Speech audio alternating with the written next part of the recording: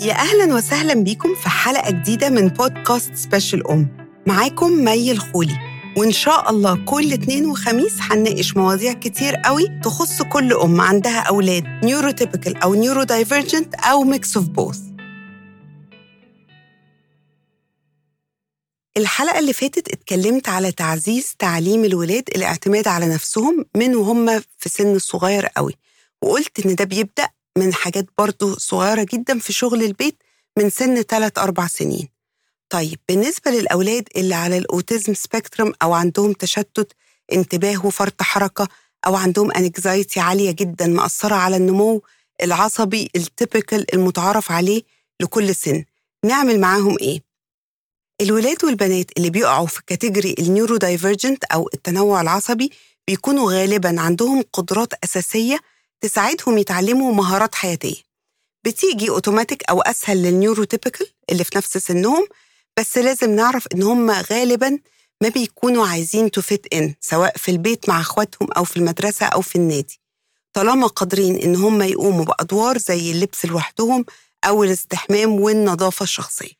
الاعتماد على النفس هي إحدى أهم مقومات النجاح عند الأولاد كلهم سواء نيوروتيبيكال أو نيورودايفرجنت.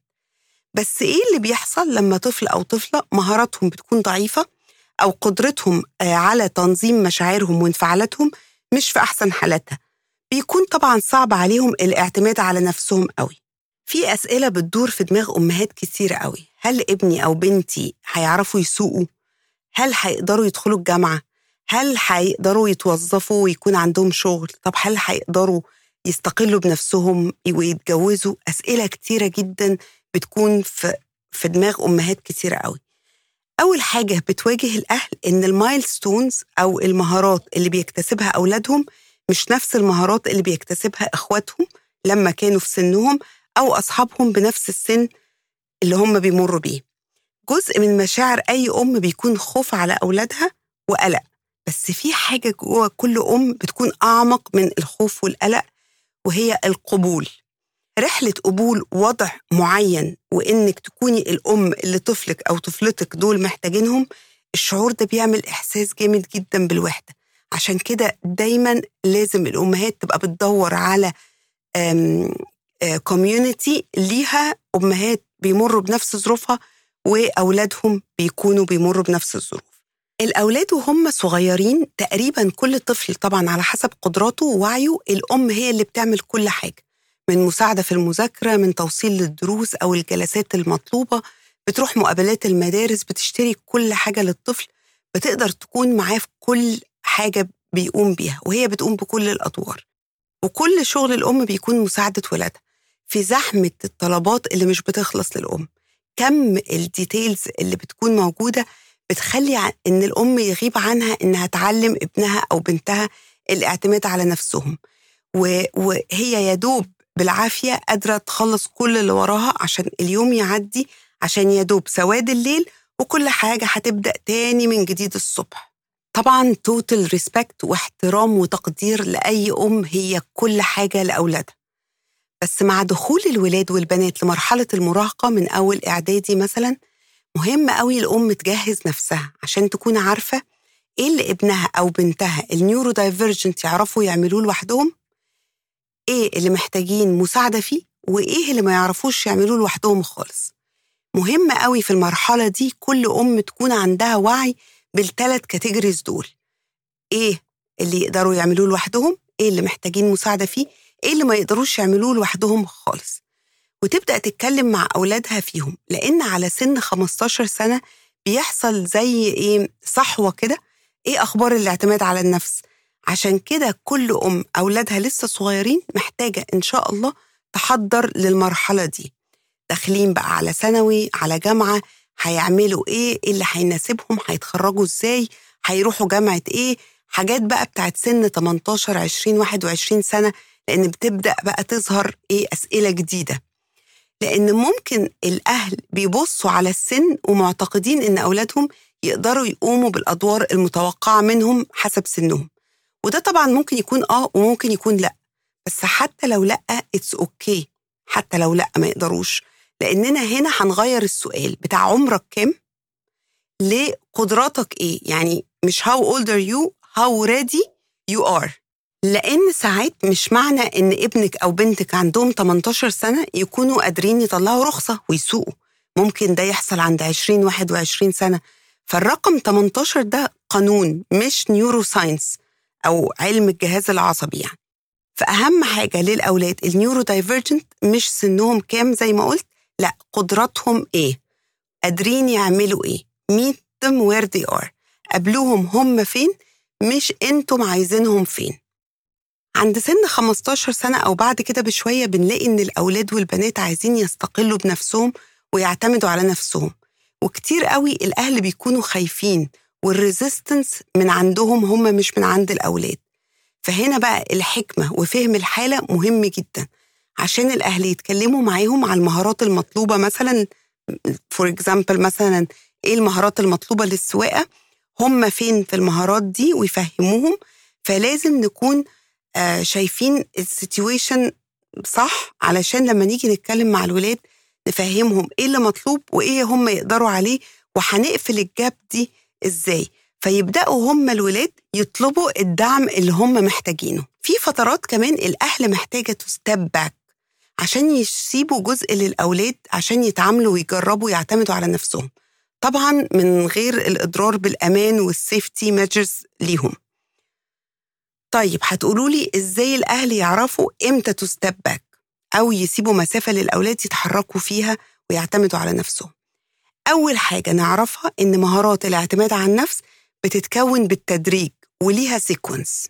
يعني ما ينفعش نعمل حاجة محتاجة مهارات أكبر الأول والمهارات اللي قبلها لسه ما اكتسبناهاش.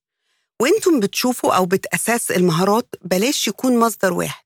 يعني طبعا انتم أحسن ناس عارفين أولادكم، بس عشان نعرف درجة الاستعداد الصح لازم تسألي بقى المدرسين في المدرسة والمدرسين اللي بيجولوا البيت أو بيجولها البيت، الأخصائيين اللي بيتعاملوا مع الولاد، المدربين وقت النشاط الحركي. تحاولي تأساس هم في كذا سيتنج وفي كذا مكان إيه المهارات اللي عندهم عشان تعرفي تبدأي منين. أيا كان سن ابنك أو بنتك تعالي نحط أوردر للمهارات اللي بتتبني على بعض. دايما أول حاجة بتبقى الاعتناء في سيكونس، يعني الاعتماد على النفس، الاعتماد على نفسه أو نفسها. يعني نفسي الأول وبعدين حاجتي وبعدين المكان اللي احنا فيه وبعدين الناس. طب ده يترجم ازاي؟ أول حاجة بناخد بالنا من نظافتنا الشخصية وبناخد بالنا من نفسنا، دي أول حاجة. تاني حاجة أخد بالي من حاجتي. فمثلا ما أقدرش أطلب من الطفل إن هو ياخد باله من حاجته وما يضيعش حاجته ويحافظ على حاجته وهو مش محافظ على نفسه الأول. فاهمين قصدي بقى في الحتة دي؟ ده السيكونس. يبقى أول حاجة باخد بالي من نفسي، من نظافتي الشخصية، بعد كده باخد بالي من حاجتي أحافظ عليها وعلى المكان اللي أنا فيه، بعد كده أبدأ أتعلم أخد بالي من المكان اللي بشترك فيه مع حد.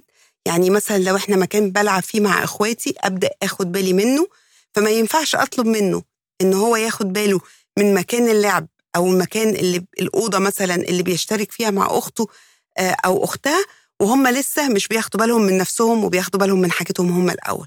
فده السيكونس، نفسي، حاجتي، المكان اللي أنا مشترك فيه مع ناس تانية، وبعد كده رابع حاجة أخد بالي من الناس اللي حواليا وإزاي أنا ممكن أأثر عليهم.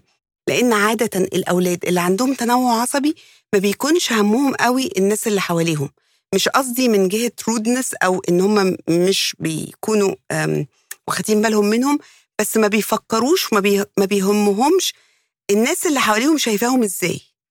طيب نبدأ إزاي؟ نبدأ بإيه اللي بيحفزهم. يعني في أولاد عندهم نظافتهم الشخصية أهم حاجة فنبدأ بيها. في ولاد عندهم هدومهم لازم تكون نظيفة ومكوية، في عندهم الأوضة اللي هم قاعدين فيها لازم تبقى كل حاجة مترتبة، وفي ممكن اللي عندهم ولا حاجة من دول مهمة ومش فارق معاهم ولا حاجة.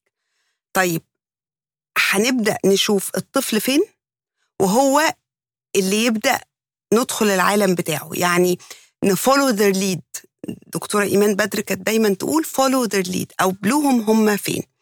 حسيتي ولا حاجة مهمة بالنسبة لهم ابدأي بروتين. روتين لأن الأولاد اللي عندهم تنوع عصبي عادة المهارات التنفيذية بتاعة المخ ما بتكونش في أحسن حالاتها، فبيحتاجوا حد يعمل لهم روتين يمشوا عليه. اعملي بلان وعلميهم يمشوا عليها بالحرف. هتقومي انت هتبدأي تبقي دور الكوتش أو الكونسلتنت، هم يعملوا وينفذوا البلان حتى لو مش قادرين يعملوا الحاجة كويس 100%. الحاجة ساعات بتحتاج كتير قوي lots of practice. يبقى تاني، أول حاجة إيه اللي مهم بيحفز ابنك أو بنتك، تاني حاجة إيه المهارات اللي already عندهم، دي نقطة البداية. بعد كده اعملي الروتين يمشوا عليه وانتي بتراقبيهم. اعرفي ايه الحاجات اللي بيقدروا يعملوها لوحدهم حتى لو حاجات صغيرة جدا، اوعي تعمليها استسهال حتى لو هتاخد وقت أطول لو هم اللي عملوها. افتكري دايما ان انتي مدربة ليهم، تساعديهم يحلوا مشاكلهم بس ما تحليش مشاكلهم ليهم، ده فرق كبير قوي. وأول ما يعدوا مرحلة معينة زودي المهام شوية بشوية، ما تفكريش في البرفكشن، فكري إن هم بيعتمدوا على نفسهم، وكل يوم ممكن أكون بتحرك خطوة، وساعات بقعد فترة كبيرة جدا ما فيش حاجة بتتحقق، وساعات بيحصل ريجريشن طبيعي جدا، بس eventually بنبص نلاقي في تقدم بيحصل لو احنا بنبص على تايم لاين كده. اوعي تيأسي، اوعي تستسهلي وتخلي ولادك يعملوا حاجة هم قادرين يعملوها. challenge them شوية بشوية بتزويد المهام. صدقيني مفيش حاجة هتفضل على حالها، إن شاء الله هيكون في تطور وتطور للأحسن.